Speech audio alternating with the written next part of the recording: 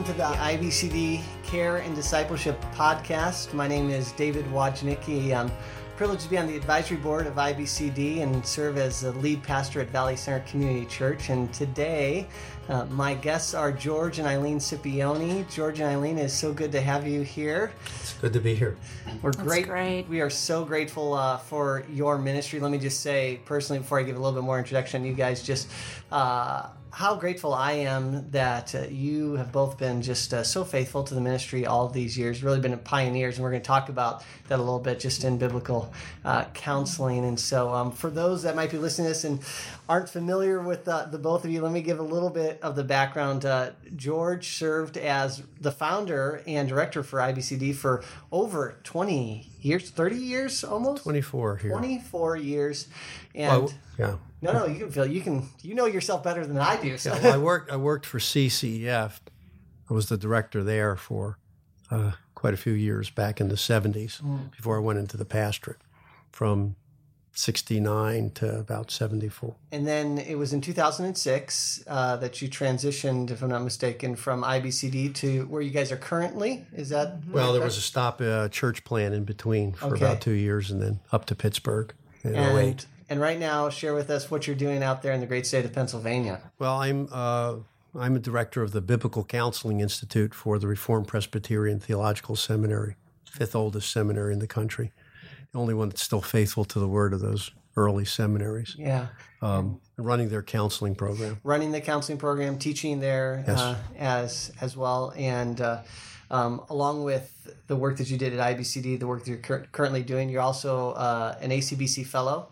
And an assistant in that ministry. And then, Eileen, throughout these years, you've been alongside George, and you yourself have been engaged in counseling, some writing. And then I'm looking here, is this true? You're doing some graduate work right now? I'm doing a little bit at the seminary as I have time. Yeah. When you have a disabled mother, children, and a large counseling load, you don't take a lot of courses. Yeah, it's remarkable. I tell people I'm on the 13-year plan. 13-year plan. Anyway, it's okay.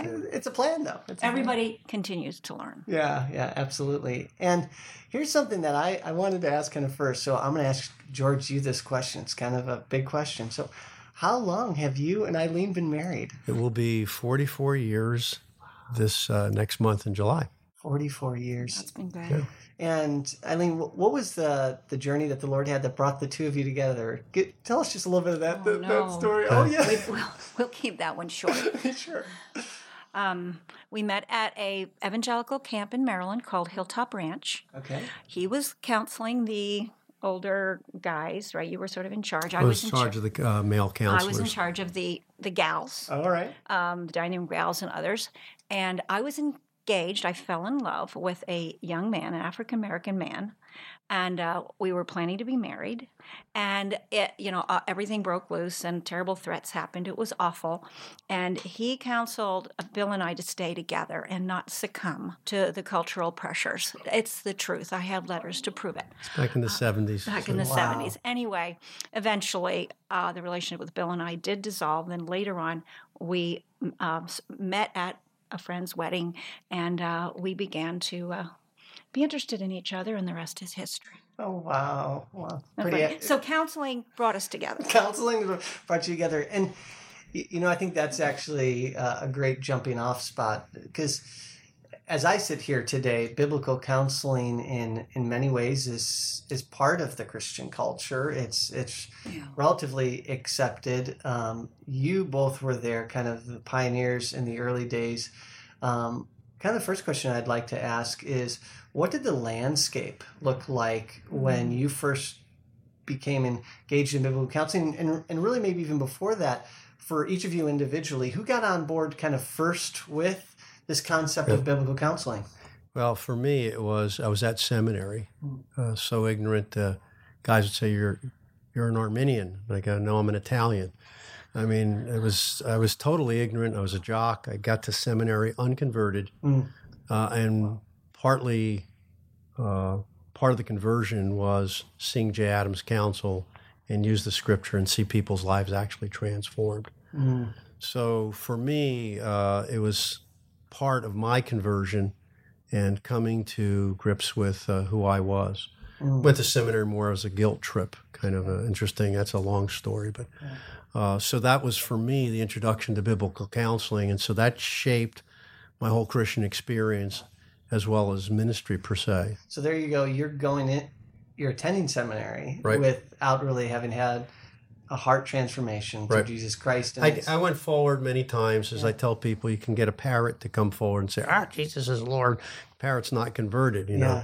I went forward umpteen times. Kind of a Protestant version of Catholic confessional, you know, where you go forward every 6 months and ask Jesus into your heart. Yeah. No change after 2 weeks. So now, were you guys married at that point when you started seminary? No. That was after. Okay. No.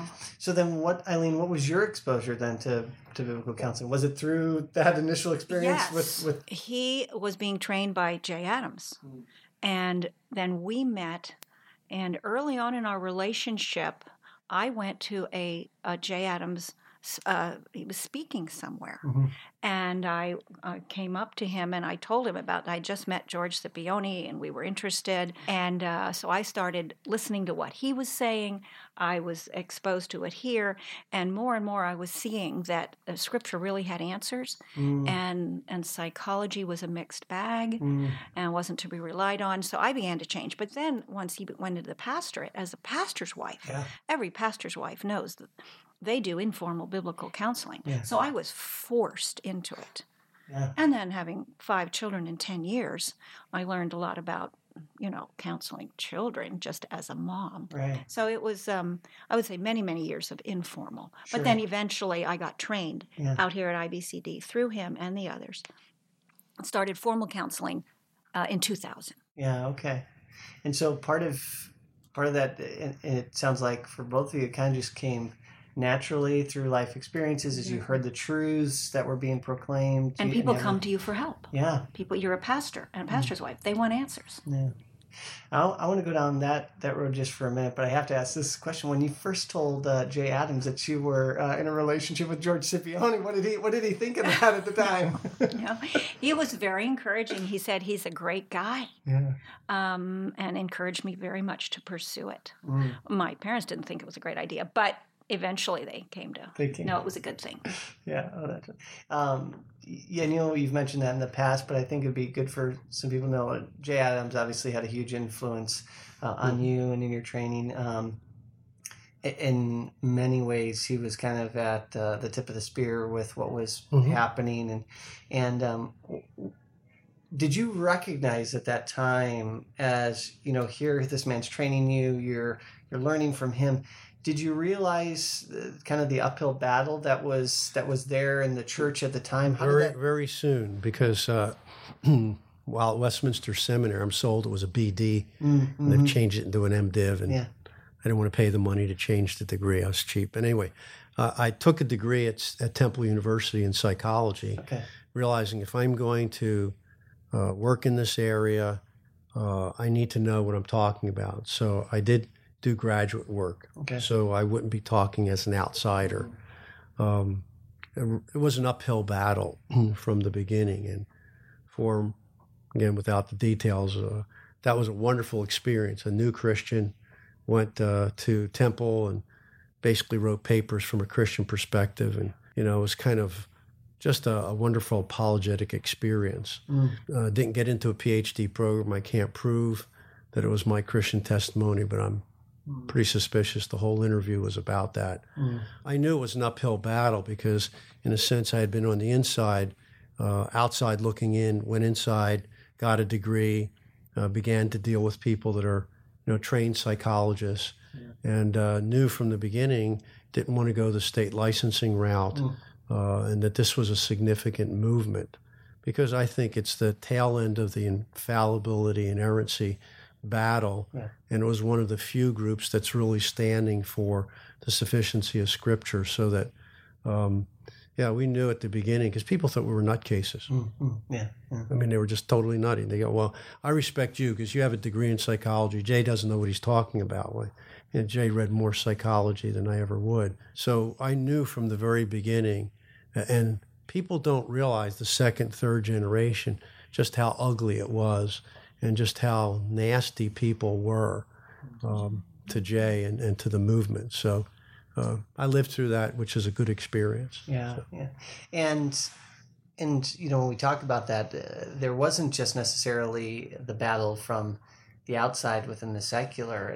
Would you say that battle, that included just the evangelical church as well, trying to bring that in? And I think the evangelical church, they had formed the NAE, National Association of Evangelicals, knowing, hey, we've lost the culture, so we got to win it back. But there wasn't, I don't think, an exegetical, distinctively biblical approach to that. Mm-hmm. So there was this battle going on, and at the same time, you have really Rosemead and Wheaton and other schools developing and actually taking over the market to where Jay was an outsider to what they really want to accomplish. And so there was that battle going on all the time. He was always accused of being so simplistic, and people would say he's harsh. Everything is blamed on sin and not sickness. And I said, no, I know him personally. I've seen him work. That is not the case.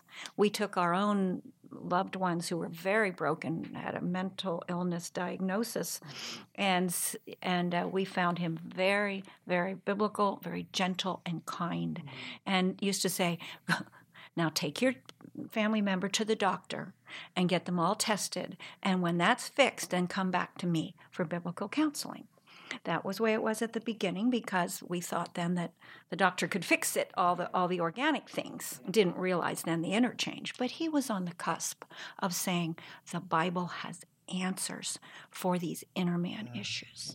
And for you as a wife, you talked a little bit about this, supporting George in just the ministry in general, but as you saw some of those roadblocks or just the frustrations that would build, how was that for you as a wife? How did you try and come alongside and support? Was it easy? I mean, you're raising your children at that time as well. You're trying to work through those things. What did that look like for you on a personal level? God gave us some children that had some real physical challenges. Some of it is in the way they were born, something kind of two breech babies, and so they thought differently and operated differently. So it's like God put us in a place where we had to wrestle with inner man issues and outer man issues on a day-by-day basis in our family. We had a lot of people live in as well. We had an open home and took people out of mental institutions and other places, some of which I should not have done. It didn't protect the family. Mm-hmm. But we were just so convinced that God could change anybody that we took people in. Sure. We were a little naive. It's like a 3-ring circus at some points. Sure. Well, for you, it wasn't just a theoretical thing. It wasn't just something for the church to do or for the biblical. Like this is a whole. I think that's one of the things. It's a whole life issue. It's if you really believe in biblical counseling and what the Word of God is sufficient for. That isn't just something that you check at the door. It's not just something, we were in the office, now we're out of the office. But oh no, we lived it every day. Yeah. A living lab of applying Scripture in our own home to hurting hearts, but also broken brains. Mm-hmm. And so I had to learn that, Jay was right. The phrase mental illness isn't helpful. I much prefer to use a brain disorder, something neurologic. We came to see in our living lab in our home that it was spiritual or physical. There wasn't that third category that he used to say from the beginning. And we learned that in a very personal way in our own family. Yeah. In her counseling, she's so kind that a lot of women just glopped onto her. Yeah. We ended up having something unusual for that rural church. Mm-hmm. They allowed her to teach a Sunday school class with women and mentoring women, and that's where it began. They just kept coming to her, asking her for help. Mm-hmm. And eventually, after doing homeschooling, public school, private Christian school, what do you really want to do? Well, I really want to mentor women. Mm-hmm. So that became... that's when we started, the early 2000s. And he was realizing, too, that all that time spent counseling women wasn't so good. He said, Eileen, I need you trained, because of the connection. These women, their husbands weren't listening to them. Their pastor was. Yeah. So in order to keep that sort of at bay and following the Titus passage, he really wanted me trained. So I was beginning informal training, but then I started full-on training. And then I ran a crisis pregnancy center for 10 years here in San Diego, and a homeschool network. And so the Lord just put me in place after place after place where I was really forced to say, what does the Word have to say with very hurting hearts and some broken bodies? For women who have a heart for this and have a heart for mentoring, and yet they're in a season of life where maybe they can't get some of the training that they would desire as much as they would desire, and they see the need that's out there.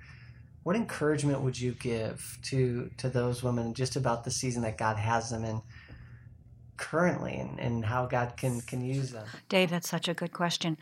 I find the young women, they have more energy, and they have zeal, and they want to get involved in biblical counseling or even the pro-life movement. And I say, make sure you're first walking with Jesus, taking care of your husband and your kids. The time will come when you can spread out, but be really, really careful. One of the things we say is we tried to do too much too soon. Wish we had not been so open, so, just protected those children more. But to those women who have the heart, with that given that I already laid, use all your resources. You have a lot of online resources, like IBCD's Care and Discipleship Program. They can do a lot at home, still keep their fingers where they need to be in their own marriages and their own children, and still touch lives. And the biggest thing that God's going to use is whatever hurts they've already dealt with. That's going to be the biggest one. I am the most help to mothers whose kids have been given a label or put in a psych ward or in prison. Their kids are, those are the ones, because we've lived it. Yeah. Thanks for that, Kurt. I think that's a powerful message for anyone to hear, really. But that's what I see God having done in your life is both the experiences that you've had that just haven't been experiences, but you've learned from it. You've been able to reflect, and that's what I'm grateful for, that you're able to speak that back into people's lives and to help them maybe chart a course, for themselves. That they say, I want to do these things, I want to engage, but God has a ministry for you here. That's right. And also to walk that balance. You don't want to speak too much about it nor too little. You don't want it to hurt your marriage. Mm-hmm. And these kinds of tension in a family or in a church can hurt a marriage. So keep praying together daily. Make sure your heart, of course, right with the Lord, but also that you're on the same page and not hiding, but not exposing too much. There's a beautiful balance. We pray, Lord, set a guard by our mouths, because you can say too much or too little. It's my teaching method is, hey, here's how I screwed up the first 10 years. Don't do it. You'll be ahead of the curve, and it works. I'll save you 10 years of... Yeah. What are, so having learned, let's talk about that just for a minute. What have you learned as a couple, especially for you as a husband and leading your home? You say, here are the things now that I look to implement between, specifically in the husband, let's just talk husband and wife relationship. This is what I think it's important for biblical counselors and couples who are doing it, or even just one who might be counseling. This is what I think is important. You have to pastor your own wife. Mm. You really have to know her gifts and shepherd them and encourage where she has strength, protect her from unreasonable demands of congregations. Mm-hmm. Pastor's wife isn't a, biblical category. She's the wife of a pastor. Sure. She doesn't fill a role. So you got to protect her, make sure that you're praying and reading with her, humble enough to ask forgiveness of your sins, and, just really mentoring her to where you can say, she's better off for having been married to me. Not use her as kind of a second pastor or, a worker. A lot of times there's certain Christian organizations, they're twofers. You get 2 for 1, and I don't think that that's fair. Mm-hmm. So you need to protect her. But at the same time, he wanted to develop my gifts. He never made a moving decision where it wasn't, okay, how's this going to impact your spiritual growth? How are we going to use your gifts? So wanting to protect me and yet still see me develop. It was a true, I think, in a sense, a spiritual dance. Yeah. Where, he always says, he's the 5-star general, I'm the 4-star general. And that to me is something that's just so beautiful. The moment you said that, pastoring my wife, and the first thing that you said was, I want to shepherd her and the use of her gifts. I mean, that's just powerful. I think that, when God brings the two together in that way, you are, George, who God made you to be, you are Eileen, who God made, and so us as a husband's cultivating that. And for you to say, like, we didn't make a decision without recognizing how that's going to affect the other. Thank you for mentioning that. I think that is, there's such wisdom in there. And then also another thing we learned is don't counterbalance the other person. Become more biblically balanced yourself. Like if you've got bad cop, good cop, that's terrible for the children. I like that. You both grow to Christ, speak the truth in love. So I became much stronger and harder hitting, and he became much more gentle. Sure. And less harsh. All because of God using our extreme differences and, knocking against each other, but before Christ, and praying together, we were able to humbly repent. And he's such a leader worth following because he was humble. He learned humility. It's not so hard to submit to a person who's humble. Sometimes you learn it in the hospital when God throws you in the hospital. Some of my biggest growths have been, undiagnosed illnesses or whatever. Yeah. Where, God's going, hey, my sheep deserve something better than this, and you have to learn. So if you don't humble yourself, God will be glad to do it for you. So. That idea of the counterbalance, not saying, I'm this way, he's this way. So, okay, so we got both in the family. So, no. Like, how is the Lord molding and shaping us more into the image of his son? I'm not going to say, well, he's got all the gentleness or she's got all of this. And that's... No, all you teach your children to do then is be mood readers. Great point. Yeah. So, this is part of really just having the conversation today is to get to see this side of things. I did want to ask, though, in kind of bringing things to closing here, you were able to look back on the years of biblical counseling, where it was with Jay when you started to where it is today. Let me start kind of with this question. Are you able to look back and identify and say, here are some milestones that I see that God brought the biblical counseling movement through, that I can look back and say, like, that was a significant moment that helped move things forward to where they are today. And maybe it's not maybe a specific time or just a mind shift that came. Can you identify some of those as you look back and say, when I look back and say, that was significant what happened there and moving it to where it is today? Oh, there are, so many of those. It would take time to organize them. There's, NANC, ACBC, becoming separate from CCEF, and some of those things. She calls me Ned Negative. I call her Polly Positive. So sometimes I see significant things in things that should have been done that weren't done. Oh, okay.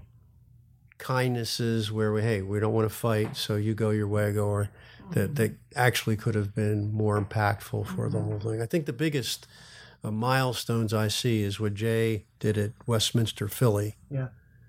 And the other big milestone, I think, was NANC's influence on MacArthur, indirectly, and getting the masters on board and John MacArthur, because those have been real keys, as well as here,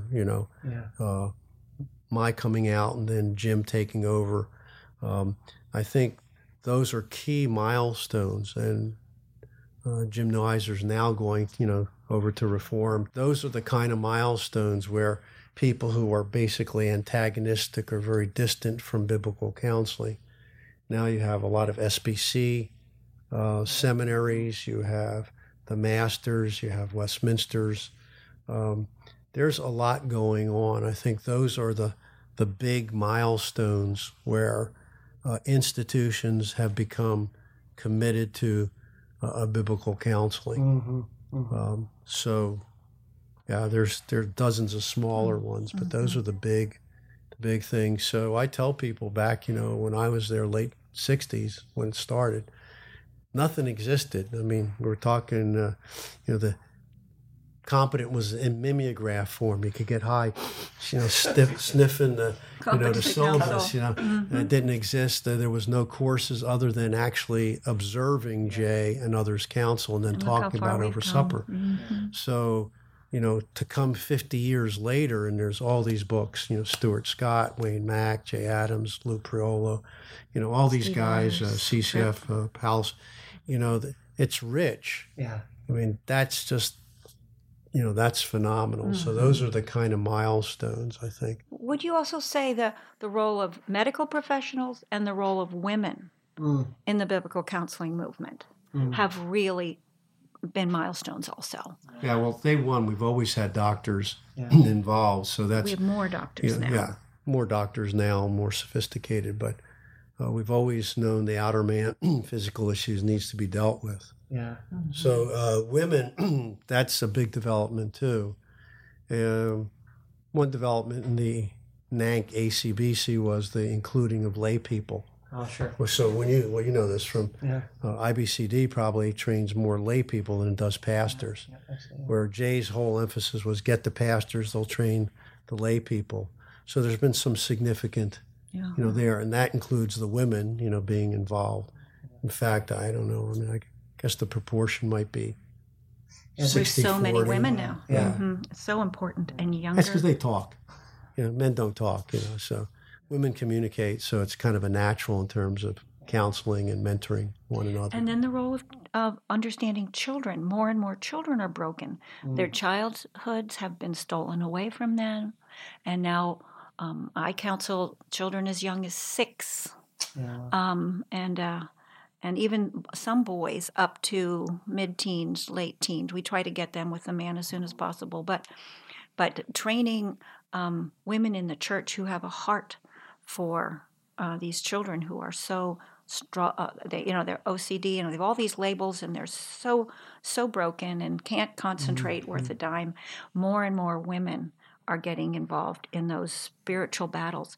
I've just written a graph on motivations God uses for his people to equip it. So each person that God brings in has something to give. Yeah. You have your own unique little place, some gifts. You might only be a 2-talent person. So whoever's listening to this, I don't care if you're 10 talent, 5 talent, or a 2 talent, but you have something to give when you hold the sufficiency of the Word of God and the power of the Holy Spirit, and then your own experiences. With that as the foundation, you've got something to give to the body of Christ. And I think the women being involved is very crucial for because the increased sexuality of the culture and molest and everything else.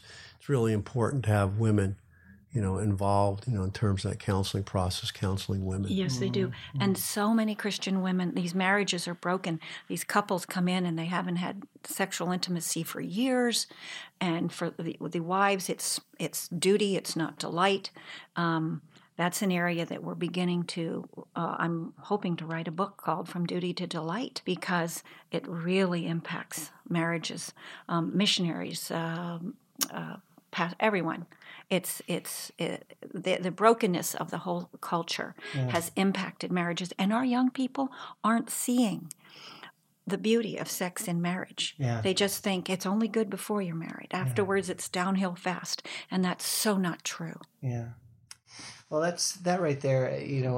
Thank you enough for just the wisdom that you have been led to share, and my prayer, God will continue to use the both of you. Thank you so much for taking the time to just get to let us a little bit of peek into your lives and in the history of biblical counseling. And thanks so much for being a part of this today. Glad to be part of it. And there was no such thing as podcasts back in the old days. So this is a great way of getting things out. Thanks for your expertise and your enthusiasm and your youthful excitement on this. Wonderful. God bless you guys. Thanks so much. Thank you. Thank you.